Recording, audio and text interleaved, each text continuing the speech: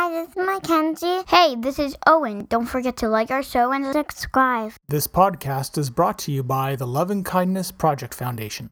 What is one thing that you could do to think, speak, or act kindly today? Go to loveandkindnessproject.org to learn more. On this episode of We Are the ADHD Family, we are diving into a series on ADHD and work. If you want to continue the conversation from the show, check out our Facebook page at facebook.com/wearetheadhdfamily. Or if you're on Spotify, answer the poll question. The episode starts at 1 minute, 15 seconds. Or just hit your fast forward button once or twice. Before we begin this podcast, if you or someone you know is in crisis or needs emotional support, there are tools that can help. So get yourself a pen and paper or open a note-taking app on your phone or computer. Feel free to pause this episode while you get yourself ready. You can call Talk Suicide Canada at 1-833-456-4566. The Trans Lifeline in Canada is 1-877-330-6366. And in the United States, 1-877-565-8860. You are not alone, and you do not have to be alone. Welcome to We Are the ADHD Family Podcast. This podcast is meant to chronicle our journey with ADHD, autism, and other discoveries along the way. I reach out to advocates, experts, individuals, and other families that want to raise their voices and empower those on their journey. My name is Mark Smeets. I am married to Siobhan, a parent to 2 wonderful kids, and all of us have ADHD. I want you to feel like you have power and hope. What is the hardest thing about school? The hardest thing about school, I actually really don't know. Is school hard? It's hard when I had to get hard math. My grade 4 math, when there had to be a lot of math questions that don't even make sense. What's the easiest part about school? The easiest part about school is when it's Friday. What makes you happy? Things that I like to do. What is something kind that you tell yourself every day? I can do this. Welcome to a new episode of We Are the ADHD Family. I am your fantabulous, amazing host, advocator, all-around good human being, Mark Smeets. I also forgot to put the word handsome in there. Devastatingly handsome. You know, I just like to be my own hype person sometimes. I hope you enjoyed that little interview that you just heard with Owen. I just figured instead of a funny story, I'd throw in a little conversation of some random questions I thought I'd ask him. And it's also nice because it lets me know where he's at with things too. Not to mention, I think it breaks a couple stigmas in terms of someone who's autistic not being intelligent or articulate or whatever. As you obviously can tell, he's very much all of those things. We're going to continue on with our ADHD and the workplace series. In the previous episode, I talked about taking people on a journey in the stories that you tell to convey to them how awesome your ideas are. But we have to be careful because we do not want to succumb to the ADHD theme park of ideas. This episode is going to be focused on a real-life work story that I wanted to share with you. And I'll do my best to walk you through the things I talked about in the previous episode and how those ideas and tools made a difference in some of the things that I accomplished in this story. I worked for what's known as a third-party logistics company, or 3PL. The difference between a company like I used to work for, 3PL, and say FedEx, is that FedEx owns their own trucks, whereas 3PLs do not. They'll contract out those services to other warehouses or trucking companies, etc. And my role essentially was to manage this entire process, making sure that shipments crossed the border on time, there weren't any customs issues. When they came into the warehouse, they were ready for the carriers to pick up. And once they were shipped out, they get to their final destination. I also looked after other things such as the quoting, the billing, special moves, things of that nature. So I made sure that things happened when they were supposed to happen at their specific times, and there were a lot of details and things to remember and do. I'm going to save how I managed a lot of those details for another episode, but ADHD played a part in that as well. When the loads, that's what we call a truckload, it's just short term for truckload, when the trucks came into our warehouse, they could be full trucks, half a truck, they could have one skid on them. It varied from day to day. And translating the skid amount, a full truckload with 22 skids or 23 skids, depending how you loaded it, could be 700 to 800 boxes, sometimes more. You could have as little as one skid, which might only have 50 boxes. We never knew how much we were actually getting until about 3 o'clock in the afternoon, and that would give us a sense of what the next day was going to be like. In the office, I created a file that had all the shipment information on there, from the weight of the boxes, who it was going to, etc.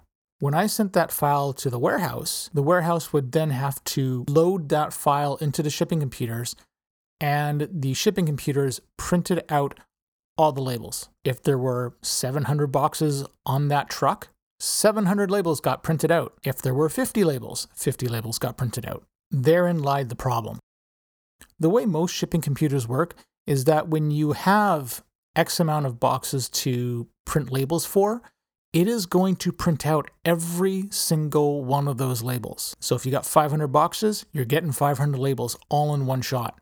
And depending on the system, it may not come out alphabetically either. So you might not get it sorted by province or something like that in the file because the shipping computer doesn't recognize it. It takes a long time to print 500 or 700 labels. It doesn't take much time to print 50.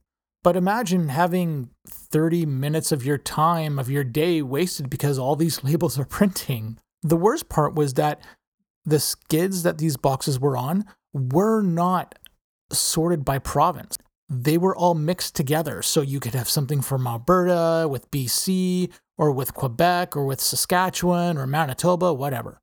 Because you have to now sort all those labels by province, that's going to take even more time. So you may as well add another half hour, 45 minutes to all the label sorting you have to do because you have to find what province goes with what. If you have all those labels that you have to sort out and find the labels for those boxes, it is going to take you hours upon hours. And typically, the warehouse only has about 8 hours to do this. It's a full shift. The warehouse essentially was never able to keep up. I was always having to call the carrier to say you need to push the pickup time for later, or if worst case scenario, we'd have a truck run the material out directly to the carrier that it was supposed to go to. But that might not be until 10 o'clock at night. And by that time, the cutoff for making a flight or for making ground service on a trailer, it would have been missed. One person can't handle this job alone. At one point, this warehouse had about anywhere from 5 to 10 people doing this. And if it was a full truckload, a truckload or two, and you're looking at, 1,400 boxes or something like that, then, you're going to need 10, 12 people to sit there and do this because the process was so unmanageable. Here is a 20-second kindness break. Mackenzie, if you opened a store, what would you sell?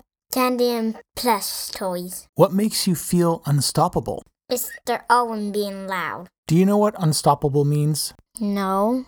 What makes you feel invincible? You just asked me 3 questions, not 2. Hi, this is Siobhan from the Love and Kindness Project Foundation. Check out loveandkindnessproject.org and find other ways to carry out kind acts or start a kindness project of your own. As far as management in my office was concerned, all the fault lied with that partner warehouse. Throw more people at it, throw more money at the problem, get as many people as you can sorting the boxes. I mean, I was in the warehouse myself, sorting it and labeling all these boxes. So I knew what it was like. At some point, my fantastic brain basically had a vision. And that vision was this. It was a very simple one. I asked myself this question. Wouldn't it be wonderful if you could scan a box and then produce the label? I began to ask myself how possible this was and kind of looking at my technical knowledge going, it's a program, should be able to be rewritten. And so the funny part is, I wish I'd known this phrase at the time, but remember that ADHD quote I used in a previous episode about what it feels like to have ADHD is that you could build a rocket ship out of popsicle sticks, because that's where I was. Once I realized that little saying of wouldn't it be nice if you could only print a label when a box was scanned, that became my mantra. That was the message I was pushing as my solution. I had not worked anything out yet. I just knew that is the goal, that it's obtainable, and I'm going to the moon. Now, that's where I was. Problem. My boss, nobody else was there. That's for sure. If I had gone in to his office and told him this fairy tale that I had, I would have been shot down. Instead, I took that energy and I took that idea and I channeled it into flowcharts. I channeled it into crafting a letter for the carriers so I could explain myself visually instead of relying on too many words. And I must have rewritten this, 15, 20 times just to tighten up each of the sentences to use less words so I wasn't rambling. Or for that matter, I wasn't trying to connect a part that hadn't happened yet. Once that was all done and set up, that's when I approached each of the carriers and I called up their IT directors and basically said, here's my plan. Is this doable? Can your shipping system be reprogrammed to accomplish this pie-in-the-sky goal? I'm not sure if it's going to be a shock to somebody listening to this, but the answer, quite honestly, was yes, it can be reprogrammed to do exactly what I was asking to do. I did have some people, some staff in the carriers, as well as in my own organization, they tried to convince me that this wasn't worth it, that it wasn't going to make a difference. And quite honestly, I knew they were wrong. I was more than convinced. Once I had my details worked out with the carriers and I had my meetings with them and conversations and I knew what had to be done and what steps that they had to take, that's when I went to approach my boss. I went into the office and I actually told him my quote unquote fairy tale. And he just sort of sat there going, I don't think that's possible. Well, that's when I told him about all the conversations and all the legwork I had already done.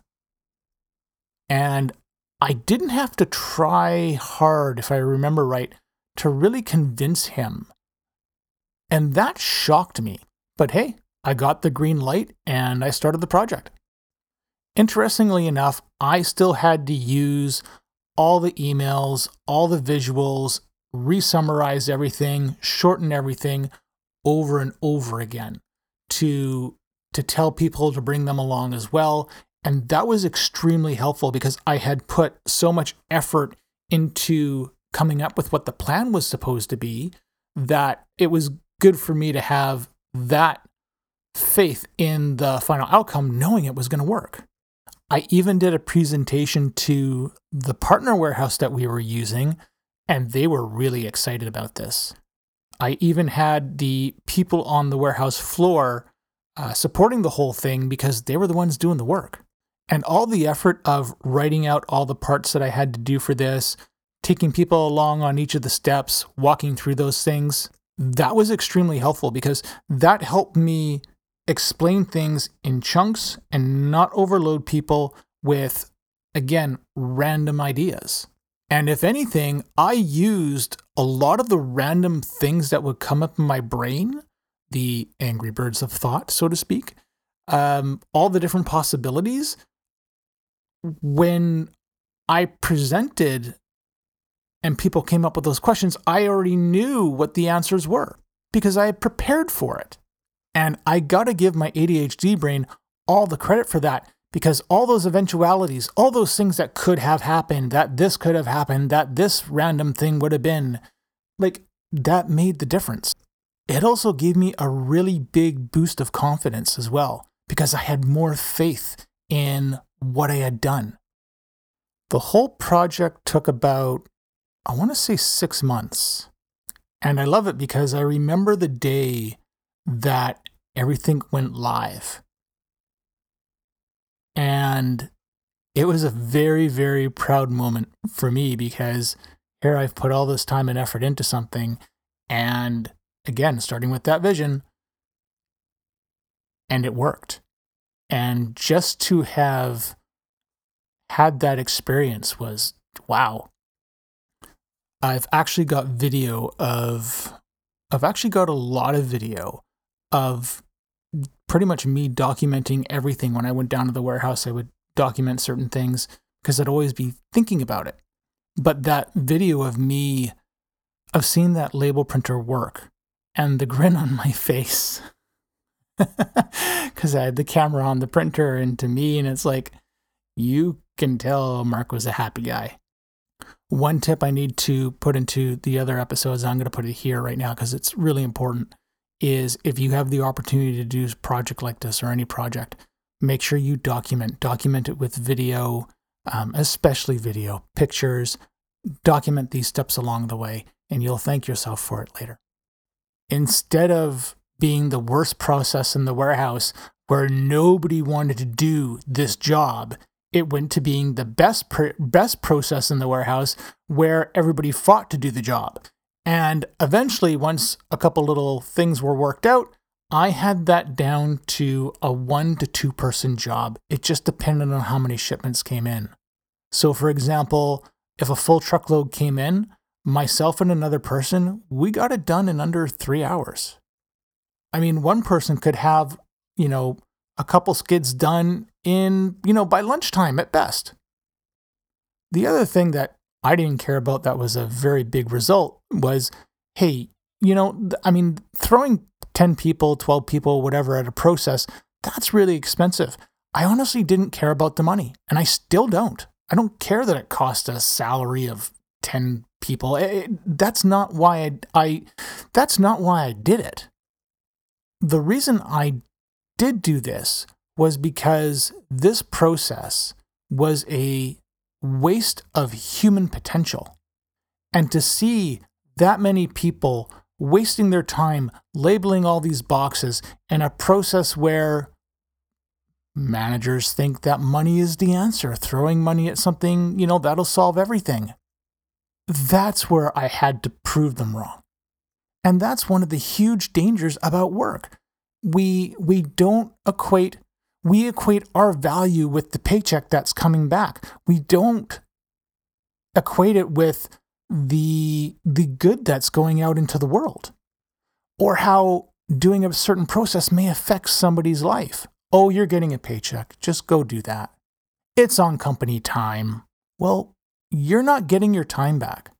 None of us can get our time back. Time is the most valuable commodity on the face of this earth. I didn't know about my ADHD back then. The only thing I knew is that I thought differently.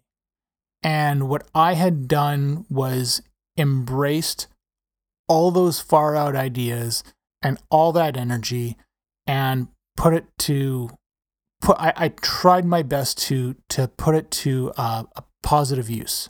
But as I've been saying, it takes practice to be able to do this. In that previous episode, I had talked about having outlets. And my outlets became the people that I was bouncing my ideas off of. So it was the director of IT for Canpar and FedEx in Canada. It was my IT department. It was the people on the ground. Even the storytelling that I've done for this episode, and if you've made it this long, my gosh, you're amazing. Thank you.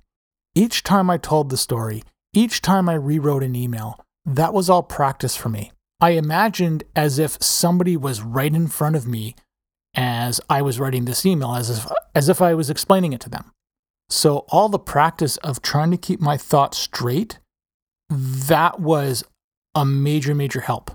I'm hoping I've done an adequate job illustrating and giving you examples of a real life scenario that I went through and that I laid out in the previous episode. If I haven't, or something seems confusing or off, or I could have given more detail or highlighted a different technique, let me know, because I'd be really curious to know what your feedback is on this story. Do you feel like I brought you along for the ride? Because if I didn't, let me know what I missed. And if you know of someone that's like me, that's in your life at work or at home, what have you, then sit down with them, help them flesh out their ideas, and help them up. Give them that boost of confidence. Because man, we got some awesome ideas in our ADHD brains. We really, honest to God, do. Sometimes we just need help. There's one piece of the story that I left out on purpose. What was my employer like? Was the office a safe place to explore these ideas? Was it collaborative? These are really important and valid questions. But in the spirit of this episode and ADHD and work, this isn't the time or place to bring this up. I wanted to focus solely on the story and telling that. As much as I would have talked about it, if I had, that would have been your ticket to the ADHD amusement park. And we're not selling tickets for that on this episode. So wherever you are in the world, stay safe, have a good night, good day, good afternoon, and more importantly, be kind to each other. Thank you for listening to our show. If you're hearing this message, you've reached the end of the episode, and for that, I want to say thank you. I hope you have enjoyed what you've heard and are walking away with newfound knowledge. We are the ADHD family. See you soon for a new episode. If you want to be a guest on the show or know someone who would make a great guest, contact me through our Facebook page. This podcast is open to everyone. You don't need to be an expert, just passionate and want to see change. The opinions expressed by the host and guest are not associated with any employer or organization unless otherwise stated.